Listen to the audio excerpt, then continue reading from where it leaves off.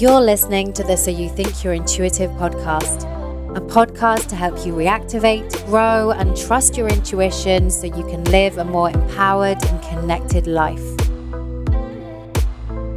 Join me, Natalie Miles, spiritual mentor and psychic medium, every Wednesday for inspired conversations, guidance, and practical tips on how you can work with your intuition in your everyday life. Because who doesn't want to trust their intuition more?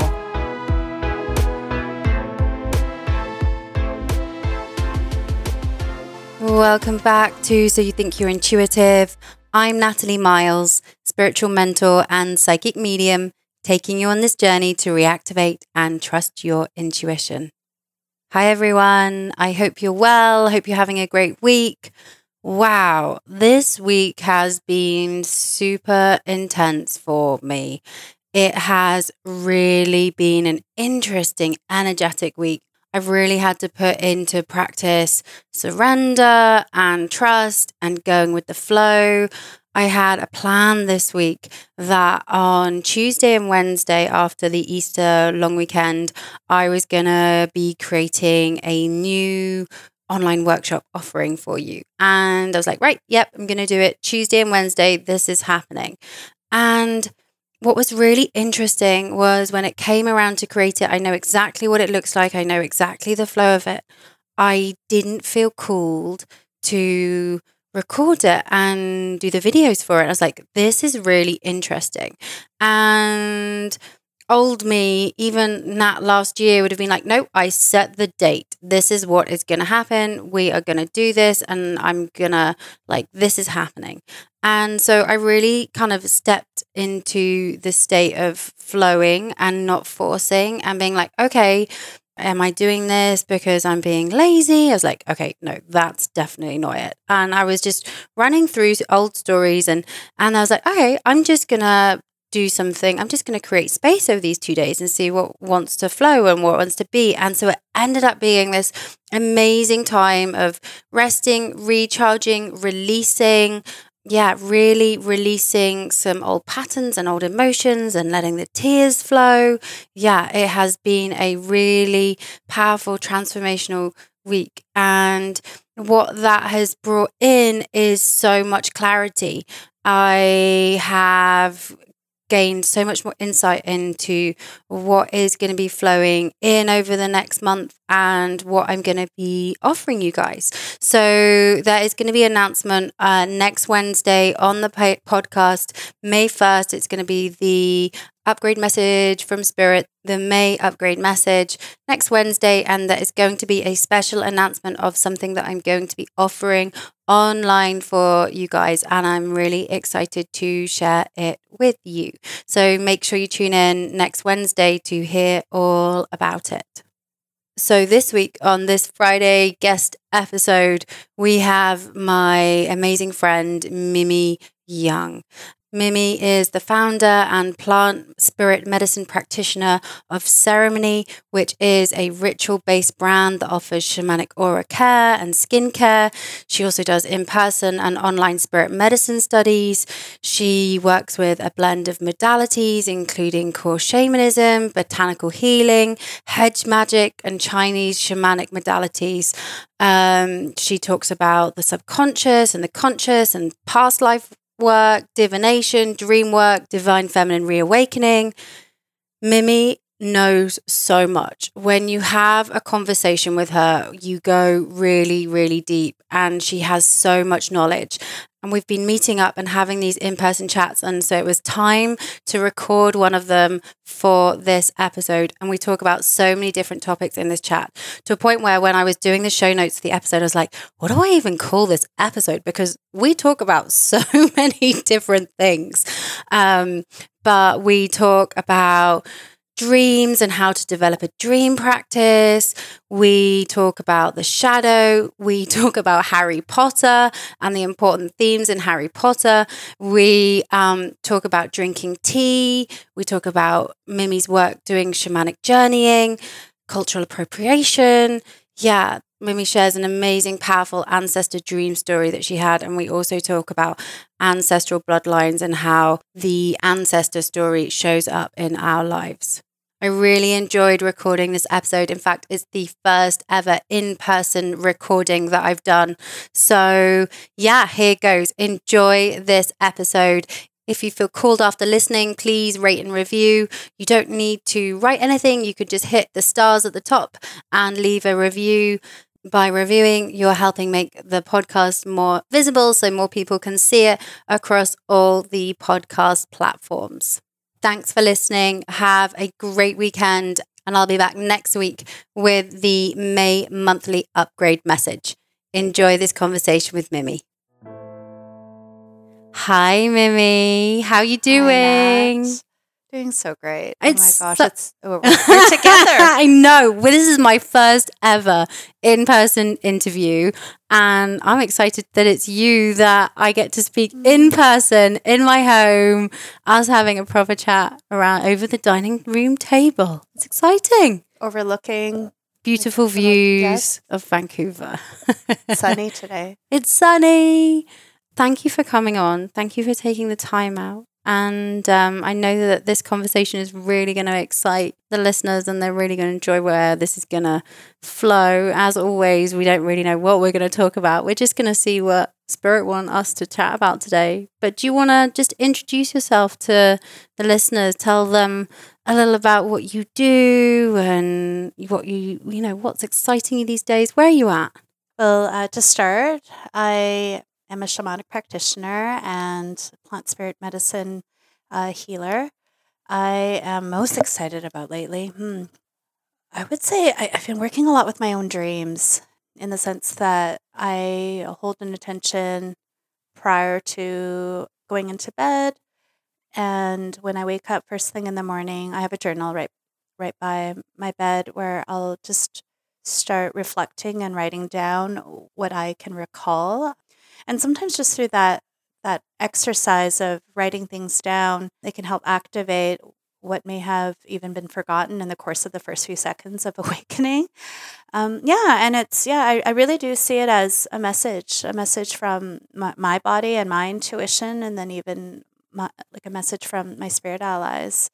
And, it ranges from practical advice, even like some creative advice on how to feed my kids more vegetables. Like that's actually what I dreamt of last night. Oh my God, that's awesome. To more kind of bigger picture business insights or other kind of things. Yeah, that's really cool. And do you, I'm a big believer, I do that too. I have my book by my bed, and I do find that when you start writing, you might remember some of it, and then you're right, it floods back in. It's like, oh yeah, and then this happened, but sometimes you just need those little mini triggers to get you into that like recalling state that then allows you to recall more of the dream. Totally. I feel that the practice of journaling and recalling that acts like the key that opens you up back to that state. And then whatever download that occurs afterwards, I feel like it was only possible because I had said, I'm holding space for this, and I'm going to commit to this practice of just writing down even a couple sentences or even a few words. Yeah. Sometimes, and I'm sure that you feel this too, but some of the dreams are they're so alinear, and they're out of the conventional human rationale that I don't even have the words to describe it adequately.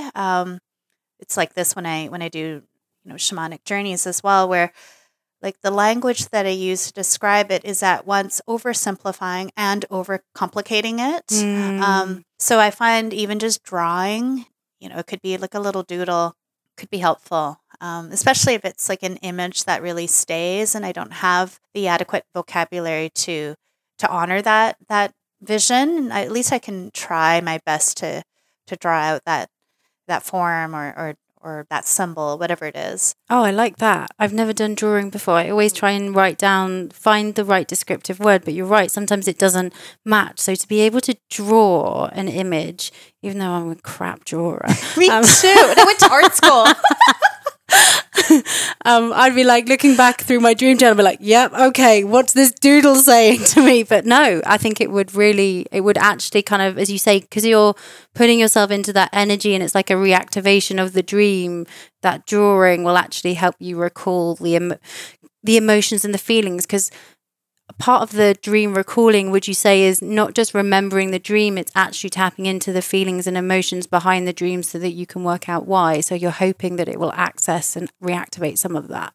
Absolutely. And this is why, as much of a recovering perfectionist as I am, that I'm quite okay with how perhaps, aesthetically displeasing my doodle may be, because as long as it can function to bring me back there, then it served its purpose. Yeah, that makes complete sense. And do you have any recurring dreams? If you do through your journal, do you just start to notice themes and patterns and like recurring imagery that comes up for you? Yeah, absolutely. I have this recurring dream where I'm in a different city. It's ambiguous. It doesn't really matter what city it is, but it's a big city, and it's supposedly, because this is the memory that I carry in that dream, I'm very aware that there's some very distinct bakeries that I like to visit, and they're on the map bakeries with amazing breads and pastries and decadent chocolate desserts and all these things. And then I look at the map to get there. And, I follow it very diligently, take this metro and get off at this station and whatnot, but I can never make it there. And every time I have those sorts of dreams, it's a reminder that I'm not nurturing myself enough. It's almost as if I am sabotaging my own ability to create the sweetness or receive the sweetness. And because that's what desserts in dream as well as in real life, that's what it represents emotionally to me, is this ability to receive pleasure and receive nurturance. And so when I get those recurring dreams, it's like, maybe take care of yourself, or listen deeply, like what it is I need at the moment. Yeah, no, that makes complete sense. I've shared this on some other podcasts. I have a recurring dream of a tsunami. So I'm always in this tsunami wave that comes in and it hits, and I can sometimes be on the beach when it happens. I'm sometimes on a boat when it happens, and it's always really interesting. And I've started to track the cycles of when the tsunami dream happens. And for me, I always share that the water in dreams, I dream about water all the time. It's in every dream. Every night there's some kind of water element in the dream. And so I know water is traditionally about the emotions and what the emotions are, but for me it's always represented the journey. Like the journey that I'm on is the water. So I've noticed before, like in a build up to a week of like really big changes or new opportunities coming in, I always get the tsunami dream as it's like a precursor to watch out, Nat, things are about to change, that something's coming in for you. And it is precursor with this, with the tsunami dream. I've had tsunami dreams too. And reflecting back, it was also around pivotal times. And it's representing this larger than life, beyond our control, female energy, right? Yeah, I love the fact that you said it was female energy. Oh yeah, she's got that other side. She's not just pretty flowers in your garden. Which brings me into a question, because I saw that you posted on Instagram about the divine feminine and how we're focusing on the divine feminine, what that means, but that there's also a shadow side to the divine feminine, and tapping into the shadow side of the divine feminine, but also how there's a lot of spiritual bypassing going on with the divine feminine, and how we expect it to be all kind of love and light and tapping into that feminine, but actually there's a lot of raw and rawness, and raw as in raw as the lion, and raw as in being raw, that comes through in all of that. What are your takes on it? When I wrote that, it was definitely from a place where I was just noticing that it's so easy for all of us, like myself included, to relate to the divine feminine as this warm, nurturing, fluffy, safe energy. And I mean, she can be all those things, but there is another side, and I wouldn't even really call it a shadow side. It's actually her her full frontal side. And I think maybe it's easier to understand, at least for like your listeners, because most of us are just so familiar with the male energy. Like the male energy represents order and sequence, and to a certain degree predictability, because that's part of this idea of order and tidy categories and efficiency. And it really is designed to. When we really think about the male, these are energies that are designed to contain something that is typically very powerful. So, the male energy wants to understand the wheel, or the annual wheel or the yearly wheel. So in terms of the 4 seasons, or wants to understand time, or wants to understand how the ocean works. And, you'll see that there's a lot of like sailing terminology to describe how the ocean is behaving.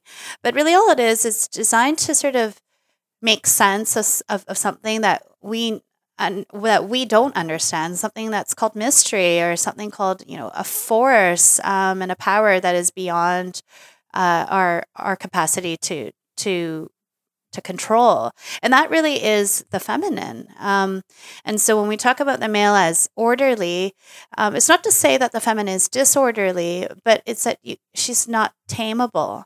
And so, going back to the spiritual bypassing piece, is when people are relating to the spirit world in such a way where it's almost like it's a collectivism of like, okay, well, I've done this type of thing. I've gone to this place and done this sort of retreat and taken this specific plant medicine, and I've done this type of yoga or this type of breath work. It almost becomes a bit of a bucket list, and it A, serves the ego, and B, it almost gives us this false impression that we are doing the work. But the fact is, doing the work doesn't involve any of those things. I think when you think about people of old, before the modern conveniences of a car and an airplane and all these things to help us, or even just not Running even a car or water. airplane, but just technology. Like, I mean, Yeah.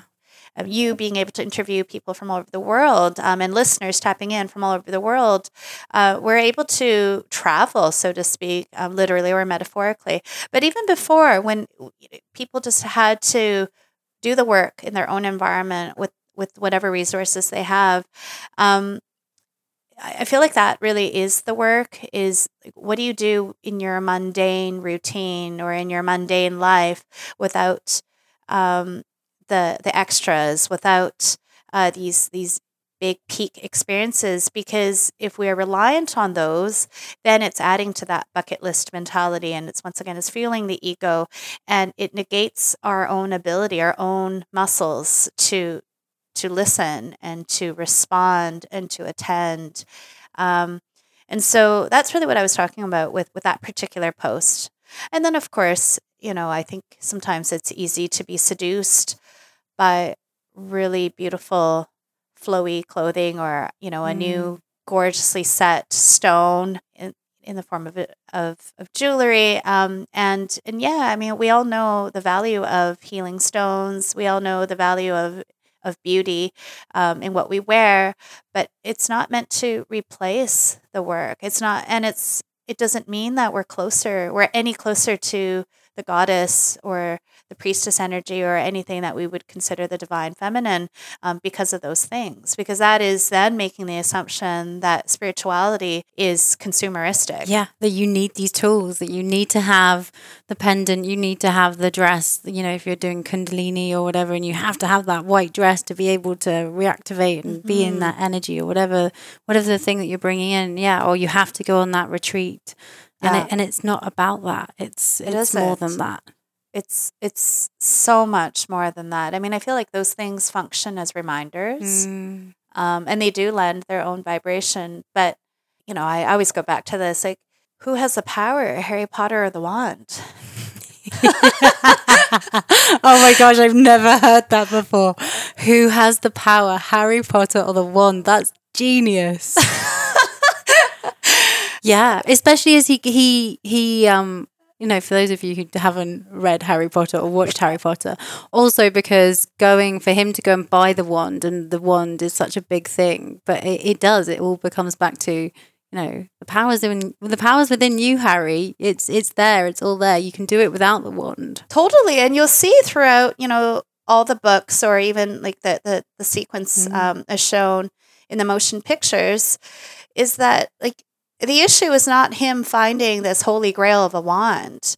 The issue is him feeling connected to his ancestry, his parents, because, he's an orphan. And the issue is him finding his family, his existing spiritual family in the form of his friends and his mentors, the ones at his school. And then also in him having to choose his side, so to speak. Like, is he going to follow his shadow and be consumed by his shadow and not integrate it into the light? Or is he going to use his light as a way to call out his shadow? I mean, those are really the key themes in Harry Potter. Yeah, so eloquently done. She, J.K. Rowling, she hit the nail on the head with that, with the series. Totally. And the shadow and that journey to discover the shadow, and it kind of fuels him throughout the whole book. And I do feel like it's interesting. I posted today about the shadow, and a lot of people are like, okay, great. I know this is here. I know I'm here to learn from my shadow. I know that I'm supposed to embrace it, but how do I do that? Like, how do I make that happen? And it's interesting that I find there's a lot of resistance to looking at the shadow, or there's a lot of deniability of the things. And when I'm talking about the shadow and how to do that, I always say, well, look at the stories or the patterns and the things that you're telling yourself, like where your fears and your doubts come in and where that comes from, and what that, and what that looks like. For example, before we started recording, I was sharing that one of my shadows that I've been I had it today. I was like, oh my God, I'm not doing enough. And I was like, whoa, hang on a second. Like, let's get the perspective of what you're doing and where you're at. But it's so often that we don't take the time, or we won't acknowledge that shadow that wants to come in. Totally. Yeah. And I have really seen and experienced this over the years, that the light is what we can identify with on a daily basis, and it's so visible, and it's what others can see, and in many ways it's our glory. It's our glory side. The shadow, that's really where all the potential is, and that's all the seeds are contained there. And if you even think about how seeds germinate, they don't germinate in the light. They germinate in the depths of earth. And it's really where it all starts. And so for me, any healing that I've done and any healing that I have witnessed around me, it's always been through looking and leaning in to the shadow and seeing what richness is there. And to be ready to actually really see the shadow for what it is, or who she is, rather than coming in with a set of labels and saying that the shadow is bad, or the shadow is dangerous, or the shadow is here to ruin your life. It never has been the case. No. And do you find that with your shamanic journeying practice, that encourages, that comes through to like connect people to their shadow side? Does that come through a lot in the shamanic journeying practice, that by you journeying for them, you can really cut to the quick around what those shadows are? Yes and no. So my sense is, or my work, when I work with clients shamanically, the shadow comes forward when the individual is ready. And most people they're fairly familiar, at least with one shadow aspect of who they are, and in maybe mainstream vocabulary, it's seen as something different. I mean, you might call it a trigger, or you might call it an insecurity. These very everyday words, without spiritualizing it. But yeah, I do find that when one works shamanically, especially through journey work specifically, is that just a lot of the outer packaging is stripped away, and you could just see things for what it is. And the healing is just that much more accelerated.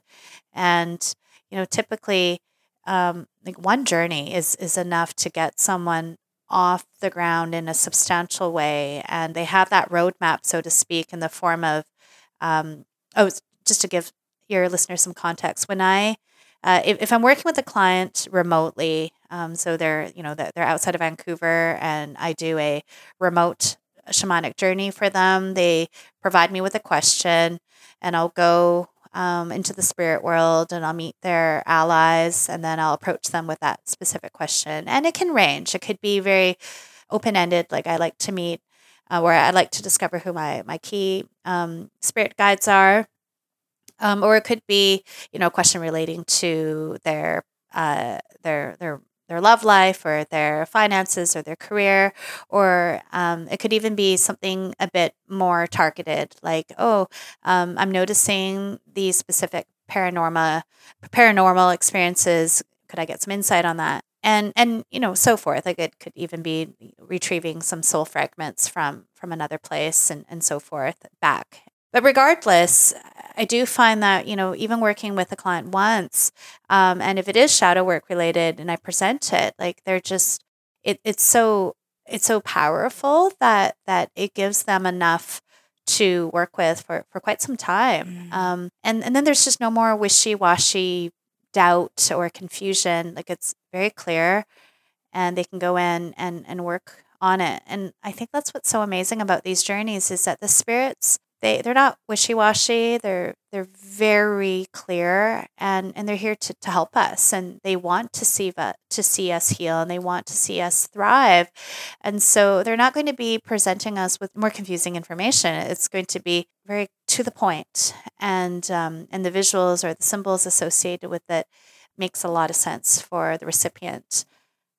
Amazing. So when you come around, you just like how you would do for your own individual dream when you wake up in the morning, you do the same thing. You just journal and you write all the stuff down that you've seen.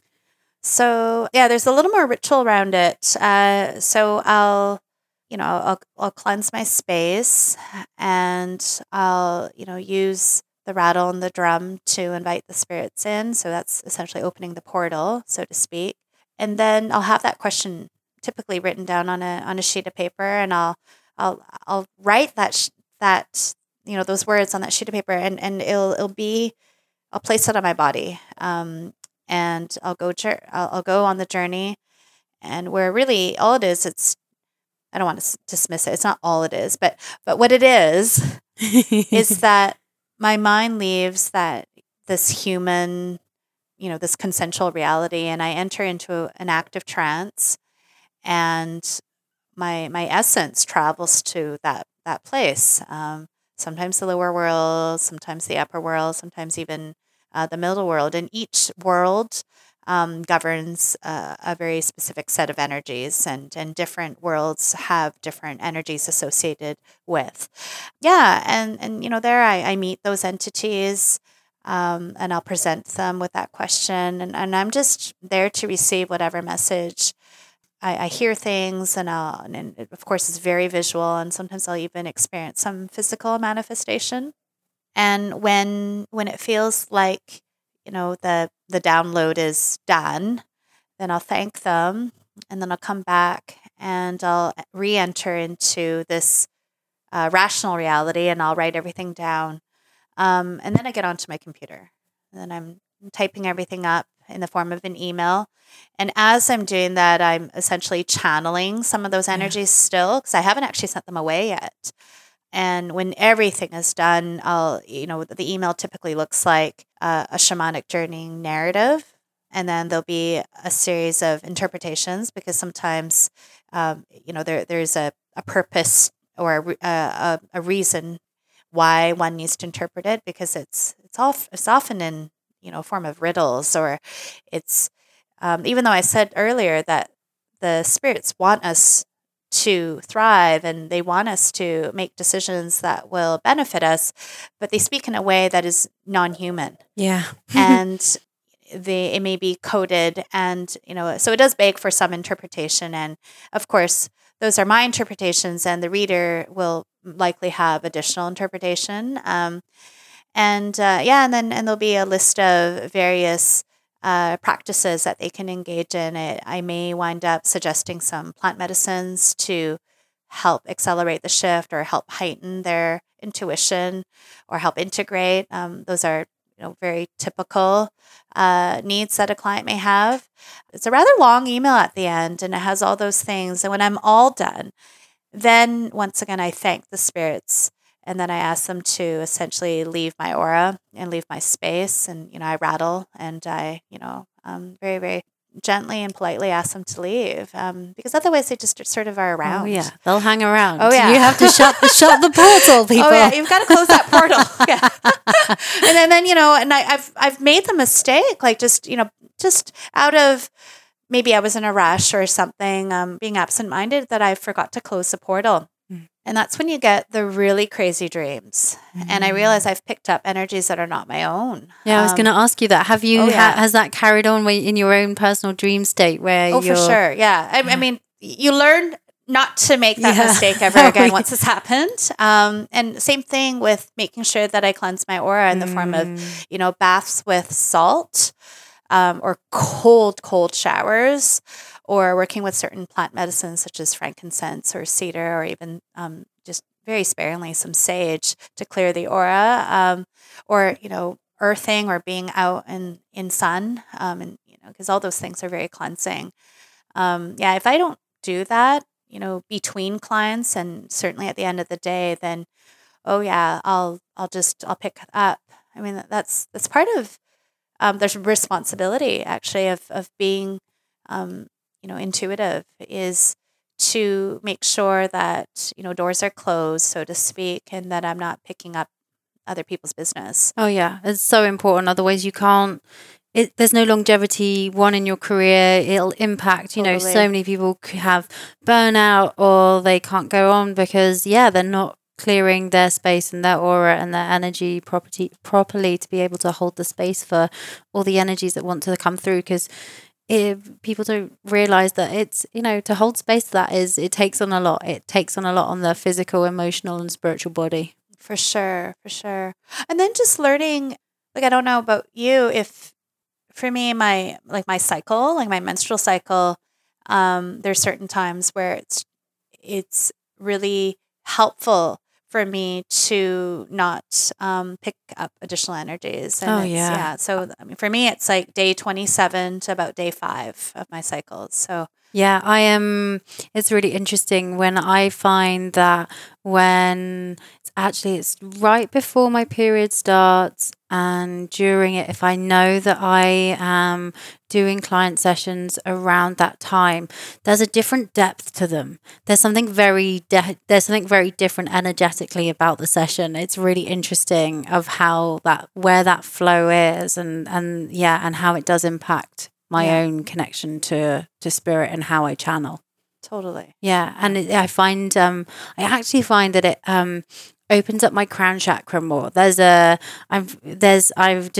floods in a real different way. So I have to be really very conscious about kind of really cutting cords and ties and energy clearing. It's important. Absolutely. I mean, that's designed to be for women, our monthly energy detox. Yeah. And I will say that our body has the built-in mechanisms to cleanse. We are a self-cleaning oven, so to speak. And it's actually both methods that I'm at least that I practice are out of the womb. One is through orgasm, amazing detoxing. Yes. And the other is through literally yes. Through the bleeding. Yeah, literally yes.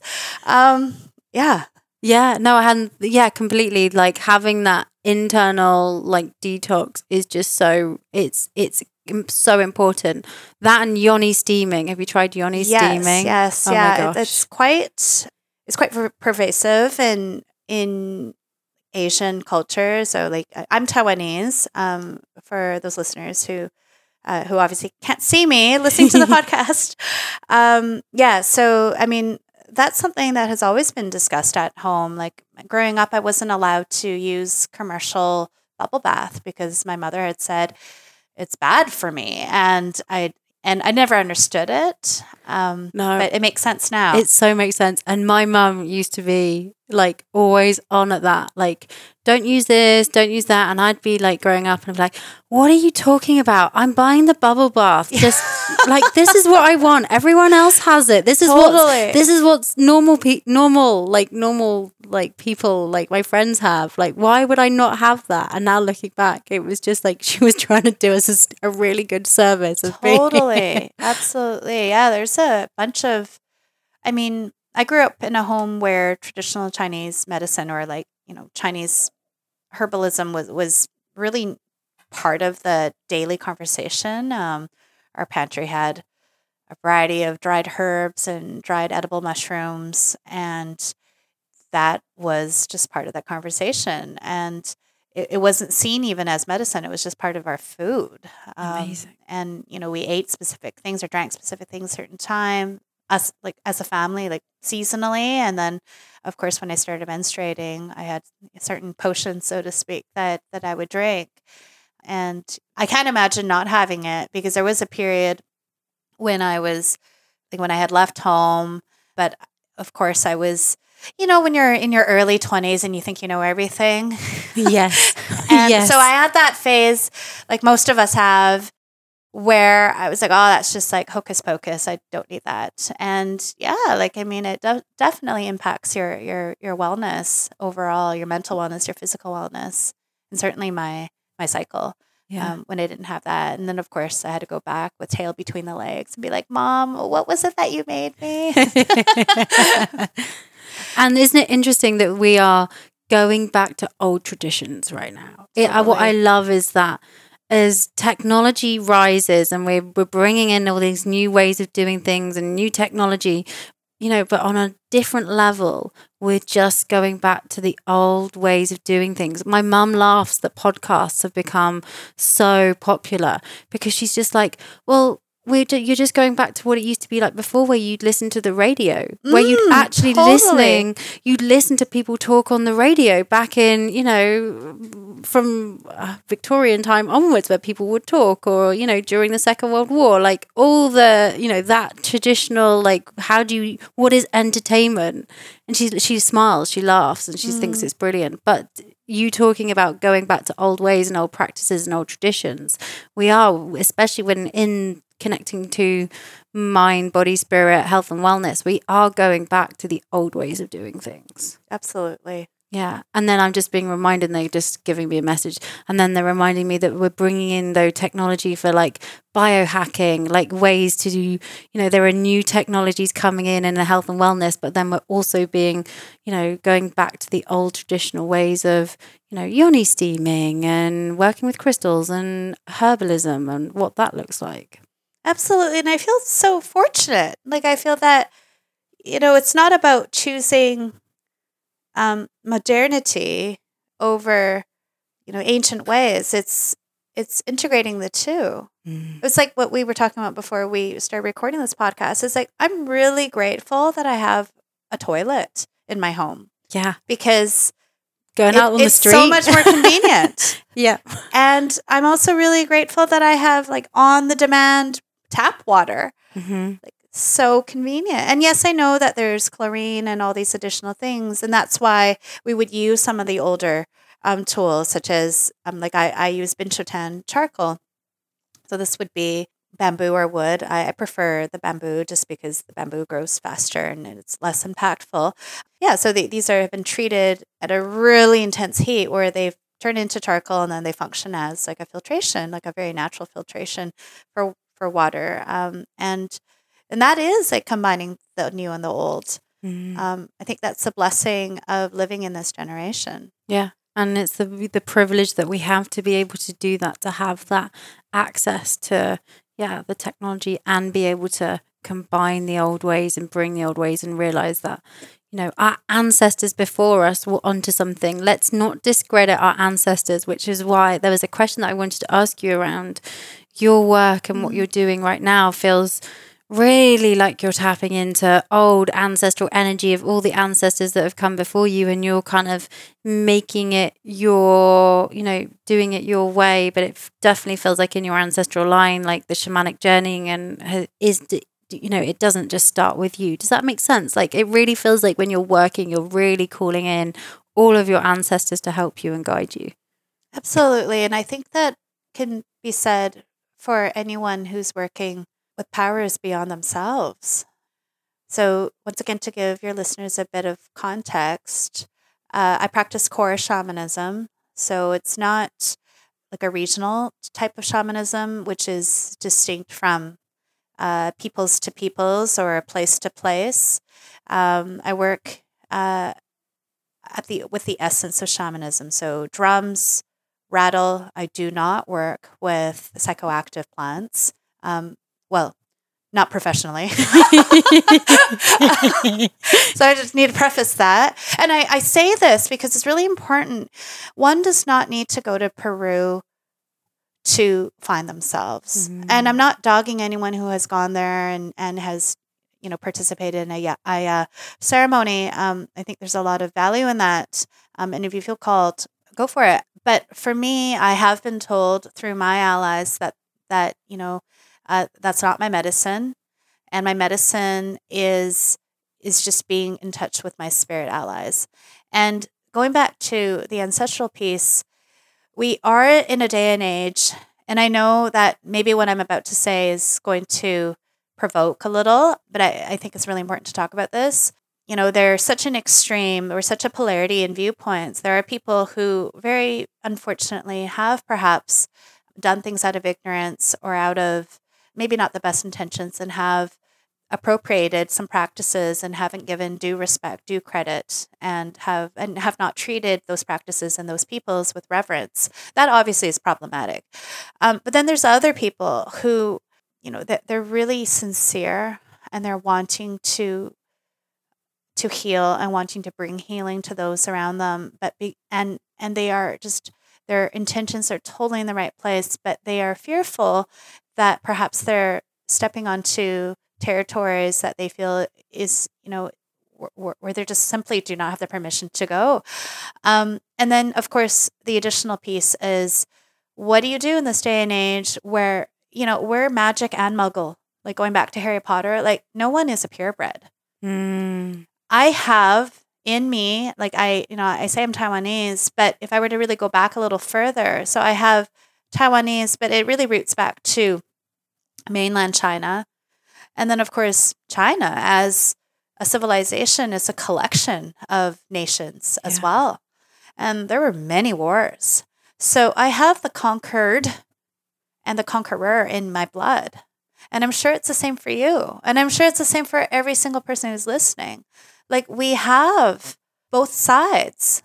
And I think part of the responsibility is to, of course, always approach things with respect. And it's always to approach things in context. So going back to your question about my shamanic work and ancestral, yes, I've definitely done tons of work, really understanding where I'm at, where my lineage is within, ancient Taiwanese, ancient Chinese shamanic systems. And that really was so surprising for me. It was, the answer in the beginning it was one word, it was one image, and it was tea. And that makes so much sense because that's what I grew up with. And I mean, you're smiling because you're British and you get it. Tea, everyone loves tea. Tea is so integral to Asian culture. Mm-hmm. And when you think about it, that's really how it all started, at least, in my neck of the woods. People understanding that it's like one plant, like tea, all tea. I'm not talking about, herbal tisanes, but tea as a drink. It comes from one single plant, and how it tastes varies depending on how it was grown, where it was grown, how it was harvested, how much shade it got, how much sun it got. Was it peaked, at youth or at maturity? And of course, all those post-harvest processes, like was it fermented, was it roasted, how was it stored? yes, all these things. And that's what we know today as green teas and oolongs and pu'ers and black teas and red teas and all these sort of, hybrids in between.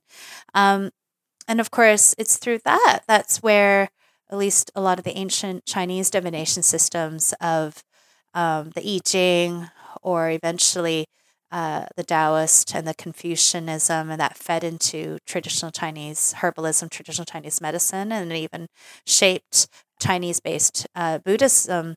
And I mean, acupuncture, all this, it's talks like energy systems and meridians, like that all goes back to what's interesting, tea, which is a non-psychoactive plant. I mean, to think of that as that is really the first and foremost plant medicine for me. And when I journey with tea, and that's really what I journey with, so much wisdom is provided to me there, and a lot of tea ancestors, and me discovering how much, I use that to get in touch with my grandfather, who has since passed away, and my great grandmother, who has also since passed away. One on my maternal side, one on my paternal side, and it's through tea, because I follow the lunar calendar, which is a hybrid of, the Western interpretation as well as the Asian interpretation. So I'll follow, for instance, the new moon and the full moon, but then also very specific moons that are in line with more of the, Taiwanese lunar cycle. Interesting. And are there particular names to them? Yeah. So for instance, I mean, in English, like something like, the Lunar New Year, like, which, was in February, like that was huge. Massive. And then the first full moon following the Lunar New Year is also really big. And so during those times, like there's certain foods, certain desserts and so forth that you consume. And that's a time where you gather with family. But then on a personal level, I set up a very specific altar outside on my deck. And I leave out tea, and I leave out, some favorite snacks for those in my lineage, because I still have some memory of them. Or if I don't, people in my family have talked about them. They shared those stories. So, they really love watermelon seeds, which is like a sort of similar to a sunflower snack, in Western culture. Things like that. And so there is that additional connection through tea. I love it. The tea connection. I think my ancestors would love it. My nan, who's in spirit, was the biggest tea drinker, but not like pure tea. I'm talking about, like, if you're from the UK and you're listening, she was more of a PG Tips drinker, like a traditional supermarket brand tea drinker. With how many cubes of sugar? Exactly. And how many biscuits was she dunking in the tea to go with it? Okay. But I mean, that's part of the tradition, right? Yeah.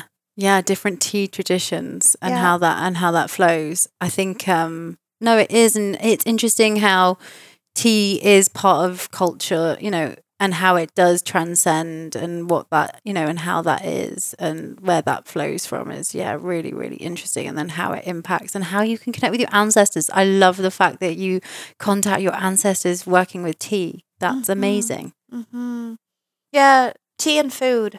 Good staples. I have an amazing dream story to share. Yeah, please do. So the same grandfather, who's in spirit, he was from northern China, and when he emigrated, he actually fled to Taiwan during a very unstable time within sort of historical China, where this is right before communism had sort of set in, and he met my grandmother, and they started a family, and this is sort of kind of the long story. But what I'm trying to get at is eventually they immigrated here to Vancouver, and my mother and my father came along, and I was just 2 at the time, and my brother very soon after was born here, and then my cousins, and a big way to connect, I'm sure, with many families is through food. And there were a few dishes that were kind of iconically him, that no one else made. And if you're going to be going for, a big family gathering, you can expect one of these noodle dishes. And one of these dishes, like, there's no recipe. None of these had recipes, but of course, there's one that was especially my favorite. And when he passed away, no one took over making that dish. And we sort of defaulted to going to restaurants or, takeout and or people would make different things, but never that dish. And I craved it. I craved it so much. And I remember asking him before going to bed, and this was probably about 10 years ago. And so I went to bed and I dreamt that I was in a grocery store and I was unloading my basket, and it was one ingredient at a time. And they were all the ingredients in that specific dish. And my grandfather was standing beside me, and he would nod every single time the right ingredient was passing through. He would nod. Cool. I chose something that was not supposed to be part of it. So I chose garlic, and he said, no, that doesn't go. So I remember taking that out and leaving it in the basket. And then everything passed through, and I was about to pay. And he said, you're missing one thing. And I said, well, what is it? And he said, it's in a yellow jar. Go to the fermented bean aisle. And I said, okay. And then I woke up. And then, of course, I go to the grocery store, like to the Asian grocery store, and I'm picking everything up, putting it in my basket. And I recall him saying, go get this thing that's in the yellow jar. And it's basically a fermented type of bean. And I go and I find it. Amazing. And it's in literally a yellow jar. And none of the other ones are in a yellow jar. And that was it. And so I made it that night. And I made enough where I could share with at least my parents. And they're like, holy shit, like, how did you make this? It tastes exactly like, grandfather's. And so, yeah. And you're like, he just appeared in my dream and was like, okay, this is how you're gonna make it. And it's amazing. And it's amazing how they will do that. Spirit will step forward. Your ancestors will step forward to help you in all the ways, even if it's, you're specifically asking to recreate a recipe. It's amazing how they show up and the guidance that they will give you in awake state and in dream state.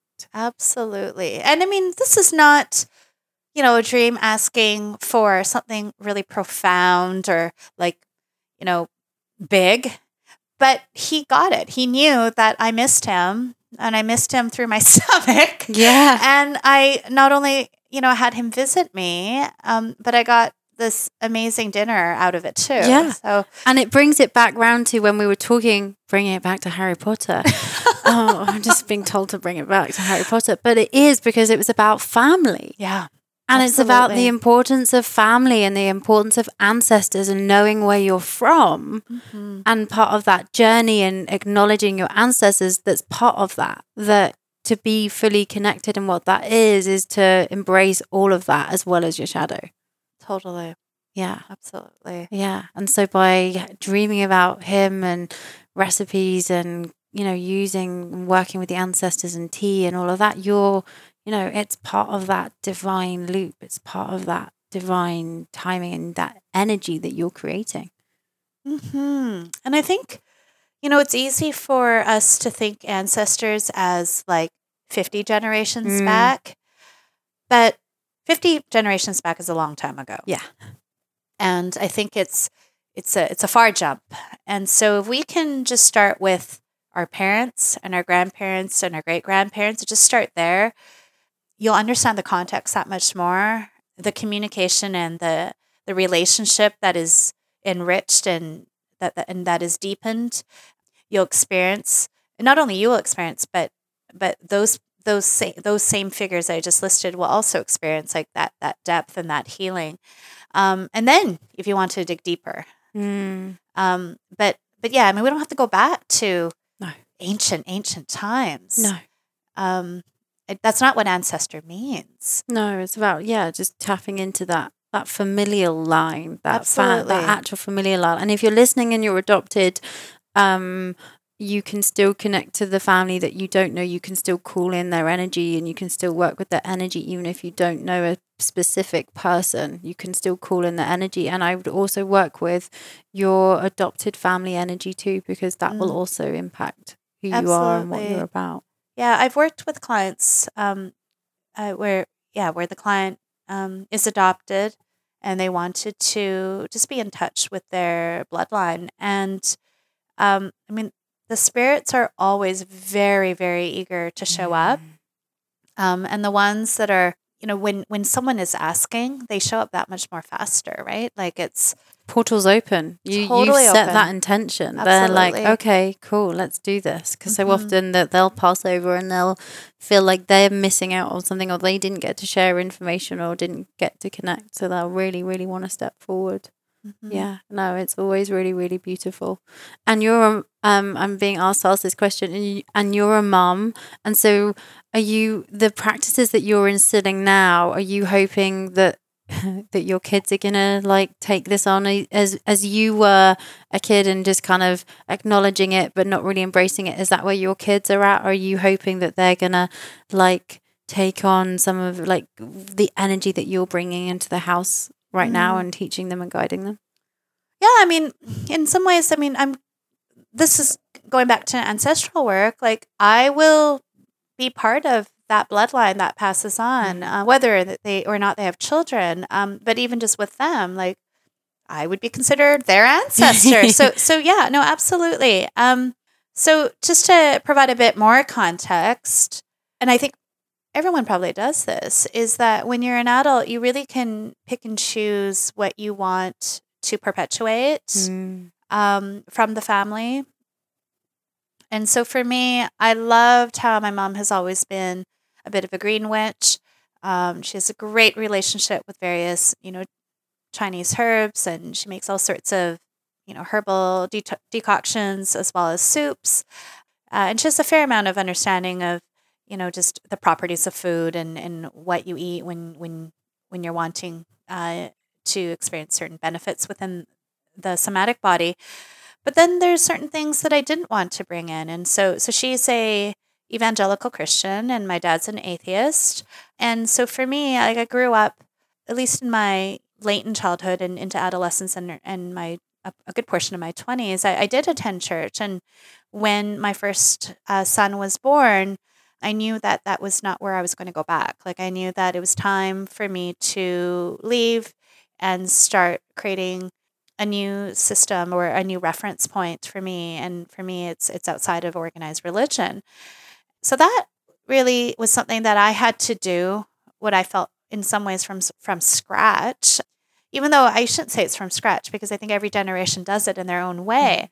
But me, leaving a community and being actually completely ostracized from that community since, and then forming a new community and then being really just strong and confident enough to say, no, this is where I stand. And these are the traditions that I want to cultivate. And these are the values that I stand by. And this is what resonates with me. And so with that, with my children, I have said to them, because both sets of grandparents, my mom and my in-laws, so a set and a half of grandparents, so to speak, do attend church. And so I said to them, like, it's up for them to decide. But for me, I worship the earth and I worship the goddess. And I believe, in having a relationship with my body and to not see it as dirty or sinful or whatever, and to recognize the impulses of my body as, containing a lot of wisdom. And for me, I do believe in following the moon. In terms of proximity, I mean, she is the closest guide, like from a planetary or star perspective or piece of rock perspective. And I do believe in being able to give oneself permission to evolve. Like I have no regret attending church. It's just that I knew that it wasn't for you. It wasn't for me anymore. Wasn't for you anymore. And yeah, so with my boys, they're really clear on that. And so it's funny because what I see in them is a real connection to their power animals, as well as to the goddess, typically when they need help. And also with my younger one, which I don't have a relationship with, not because I don't believe in them. It's just simply I haven't ever really received a message from them, are fairies and elves and gnomes. And so my younger son, I have two boys, he has a huge connection to them. To the point where he has set up on his own altars in his room of little fairy homes and little, glasses of water and a little gnome figurine. And and he'll talk to them. That's And just the best. so I want them to feel like they have the permission to pursue what makes sense for them. What lights them up and what makes them feel empowered and what that makes them feel connected to their body and spirit and source, or whatever you want to label it as. Totally. Yeah. And what's interesting is my little one we get reminders that elves are nearby just about everywhere we go. Mm-hmm. They'll leave little things like rocks in the shape of a heart, or literally little red with white trim gnome or elf hats on forest trails. Really? I mean, I don't know where they came from. It's happened more than once. And that's amazing. like little things, little things would typically show up if Keo starts searching. Yeah. And I love it how that's how spirit works. It's what you relate to and what you connect to. And then that's what you're going to see, and that's what's going to show up, and that's going to make you feel connected, and that's what's going to make you feel empowered. And how you might go through different phases of, he might be in this phase and it might disappear and it might come back in a different way. But it's always interesting how it ebbs and flows, but it's all there. It's all what you're, it makes you feel so connected. Connected, yeah. And then it gives me the permission to say, to my boys, if I don't know something, that I don't know. Like that it's okay to say that. Yeah. To say, look, I'm connected, but this mystery is so big. Yeah. This is why we call it mystery.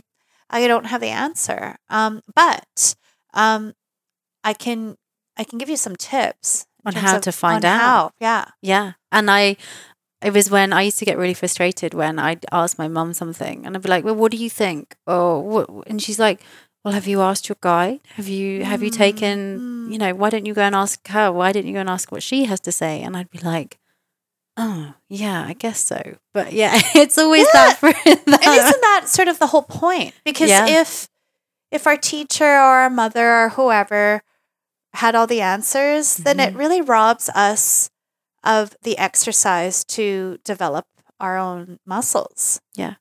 That self-discovery and that, as I say, interacting with your intuition, actually like interacting with it. And so it's not, you don't just expect that the answer's just going to appear, that you actually have to do some discovery work and connect and put some time and some energy into it. Mm-hmm.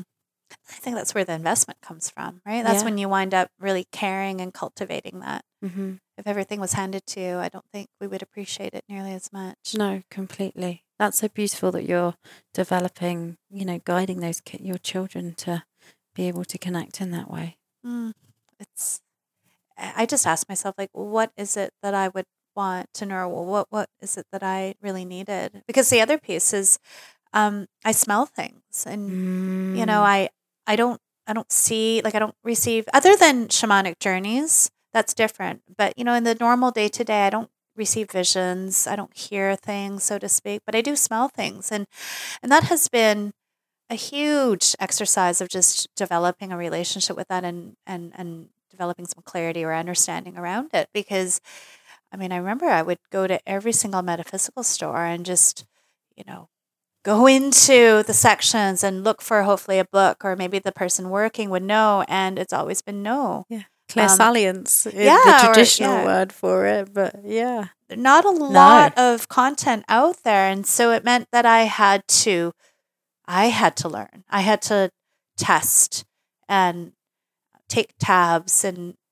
really understand, just really observe, and develop a language around it, and just know that that's just another way of sensing or knowing. And I don't have all the answers, and it's okay to not have all the answers, because I feel like, once again, it keeps me humble and it keeps me understanding that we are part of a greater mystery. Yeah, we are part of a much bigger picture, and the things we don't know, when people say, oh, well, how can you equate spirit? How do you equate intuition? How do you equate this energy? How do you describe it? And it's like, well, you can only describe it to a point. You can only label it to a point, because it's so much bigger, and there's so much that we don't know.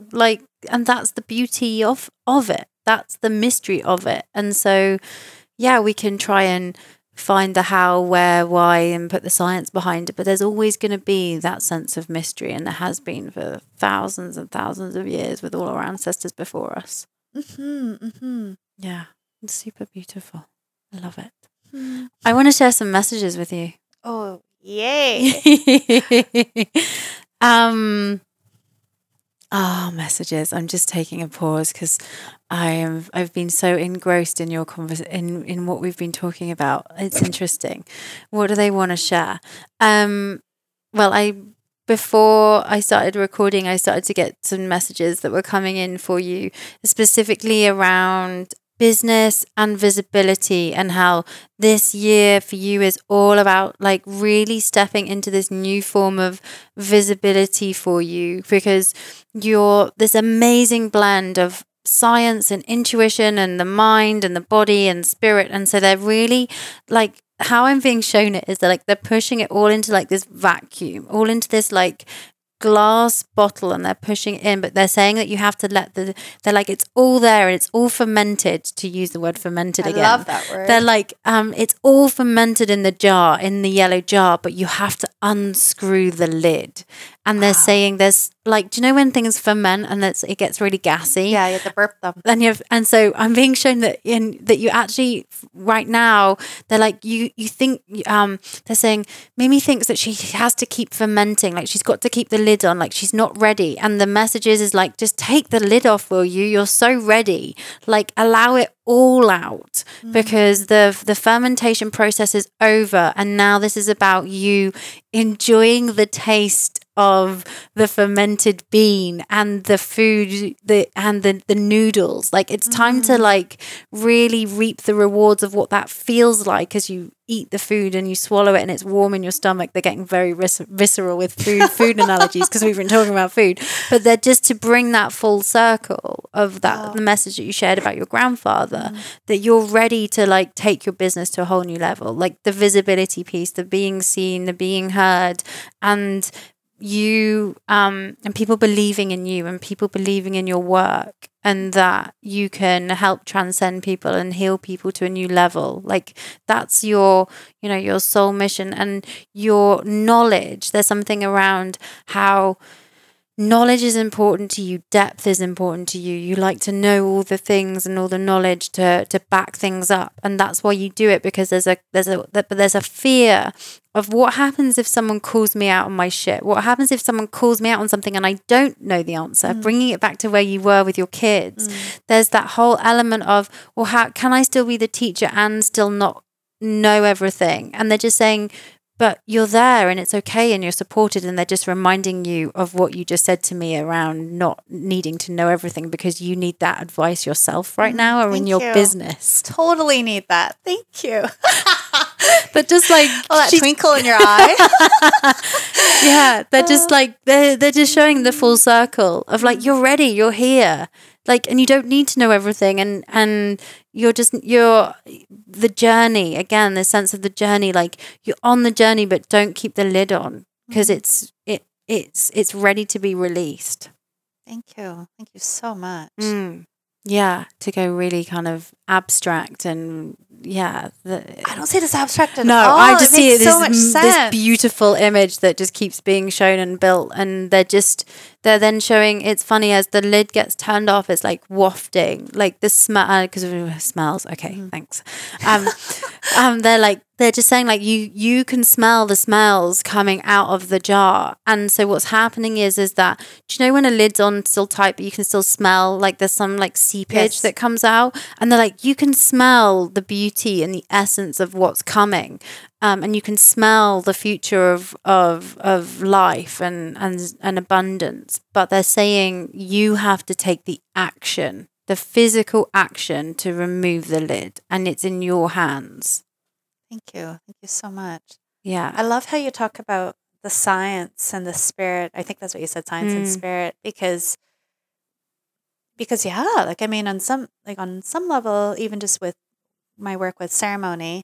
Oh, so for listeners, context once again.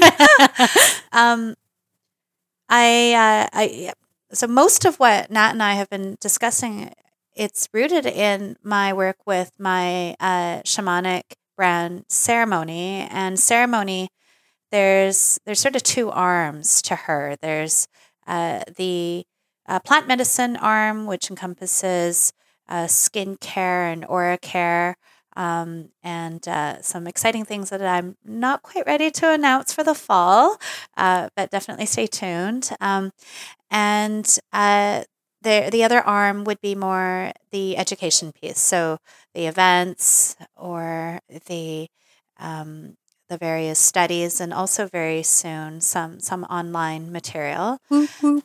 Yay! Yeah. But when you say science, and of course I talk about the science in terms of plant medicines and such, but then when you say science, it makes me think of my new business, which is called Open Minds Performance. It's a neurofeedback business, so very different, but it's like I'm addressing the individual just differently. And so on one hand, we're talking about consciousness and expansion through shamanic work.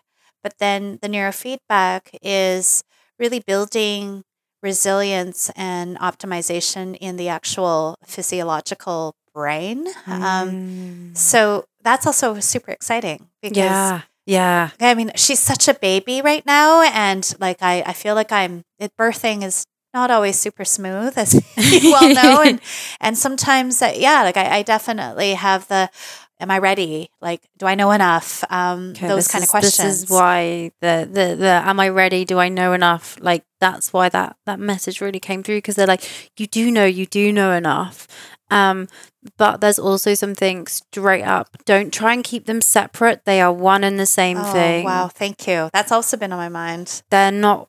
Please don't keep them as two separate businesses. They are one and the same thing, and that the ritual-based ceremony in the neurofeedback is all part of the process, because there's something around the ritual and the ceremony within the neurofeedback process of how you get to people. And they're just saying like there's going to be some interesting integrate. They're like, don't see them as separate. Thank you so much. I needed that too. Yeah, and that your products and the things that you use and that you have are going to be used within your sessions with the neurofeedback, and you're going to be like, it's part of it. So this is this like part of your soul path in this lifetime of bringing in the science and the spirit together. And so that's why you can have 2 feet in these camps, but they're saying like the biggest learning this lifetime is how can I merge them together, because then I'm whole. And so this is why you've got these 2 businesses, and there's this like, how can I bring them together? I just was reminded when you're saying this about what we talked about earlier is the ancient with the new and with the technology. Yeah, which is why I never even saw it as that, but that's so true. Yeah. Because they're saying because exactly like the tea, so how is tea involved within the technology? Like there's this how, it's one and the same, and the ancestors, and how we're supposed to blend it together. Yeah. I love it. I love how spirit works, because the conversation always reflects the messages and how it all flows. Because in the end, the conversation that we've just had is all channeled anyway. Totally. Oh, absolute classic. Is there anything else they want to share? This summer there's going to be this pressure that you should be creating, and that you but they're saying there's this really important time of creating space with the family is really important over the summer, but you're going to feel pulled in lots of different directions, or you're going to get opportunities that you know you have to do for work. And so there's this part of you that might feel like you're letting down your family in some way, or that do I sacrifice these opportunities? And the message is that you find the balance between the two. Don't say no instantly, and that you need to take stock and just find the balance where you can spend the family time, but that you can also grow and develop and take your own visibility to the next level. Thank you. Yeah. Finding the balance this summer is going to be really key. Yeah. Mom life. My gosh. Yes, a woman of many talents, juggling it all to keeping it going. Oh gosh. Yeah, I mean, I think juggling is it's a myth. Yeah. Like, I mean, there are days where I literally let all the balls drop. Be like, what the fuck? Who cares? It's like it is what it is. Yeah, totally. It is what it is. Yeah, make it happen. Yeah. It's funny as you saying that, I'm getting a flashback of my mum when she used to run a PR firm, and she was 2 small kids, and I just, looking back, I think we didn't really understand the pressures that she was under and the things that she had to go through to support us, and the sacrifices and things that she made. I think it's always interesting when you look back with different eyes. Totally. It's yeah, that's the thing with like being an entrepreneur. There's all these amazing blessings of being flexible with your time, and yeah, you can plan things out as you wish. You know, a month at a time, or months at a time, or even a year at a time. And I mean, for me, I have that luxury to do it with like a academic cycle, like for my children, them both being, well, the younger one and being in preschool, but it's a similar academic cycle. But then there's all those other things, like the amount of work we do that is not paid or just completely invisible. And yeah. Oh, yeah. Yeah. The things you don't see behind the scenes to make stuff happen. Oh, yeah. Yeah, there's a lot of that. There is a lot of that. But hey, so much gratitude to be able to do this work. And Same. It's such a gift. So much joy. So much love, so much joy, so much happiness. It's been an absolute pleasure to chat. I've loved our conversation. I feel like we could chat for hours, and just there's so much more to talk about. We'll do another one. We'll do another one, part 2. I'm definitely craving noodles now. Yeah. Grandma's like, go and eat the noodles. Yeah. Where can people find you? Where can they find Ceremony? What have you got coming up? So people can find me on my website, which is shopceremony.com. And then for Open Minds, it would be openmindsperformance.com, and Instagram. So it would be at Shop Ceremony, and ceremony is spelled IE at the end, listeners. Yeah, I forgot to mention that. No Y, but with an IE. Yeah, not with a Y for ceremony, with an IE at the end. So Shop Ceremony on Instagram, and then at Open Minds Performance. Things that are coming up. Well, I would love to invite some listeners to join me for my most likely my only retreat for 2019 and 2020. This will be in Half Moon Bay, which is one short ferry ride outside of Vancouver. Oh, it's so beautiful up there. And yeah, it'll be May 31st to June 3rd. So it'll be during the dark moon. We'll be working a lot with dreams, a lot with shadow, and a lot with past lives. It'll be open to 10 women. There are a few spots left. And yeah, just you'll be around like an amazing group of people who love and who see things for what they are, and are just really there to support each other and to learn and grow and release together, and to, call back various soul fragments that we all have soul fragments, lingering one place or another. And yeah, you can go on to shopceremony.com/events. That has a fair amount of listings between now and the summer, and I'll be updating some summer and fall offerings as we go along. And then I will be launching a monthly online studies soon, and it'll most likely be in the format of Zoom, and we'll just be starting with things that mainly what listeners and followers are interested in. I've been getting lots of questions around essential oils as a form of plant medicine, how to use it to enhance your aura, and also just sort of practically, like, what to look for in essential oils, how do you blend them, sort of the science in terms of dilution and carrier oils and ratios, and, are there such a thing as contradictory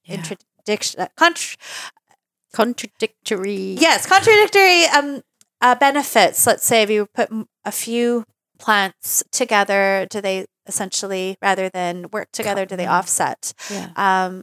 Those sorts of questions. So I think my first one will be that.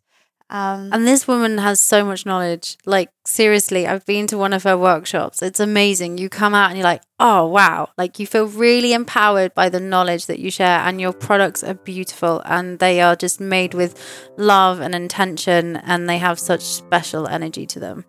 Thank you. Yeah, Thank you go so and check them much. out. They're beautiful. Thank you so much. Well, it's been an absolute pleasure to have you. I've had so much fun. What an honor.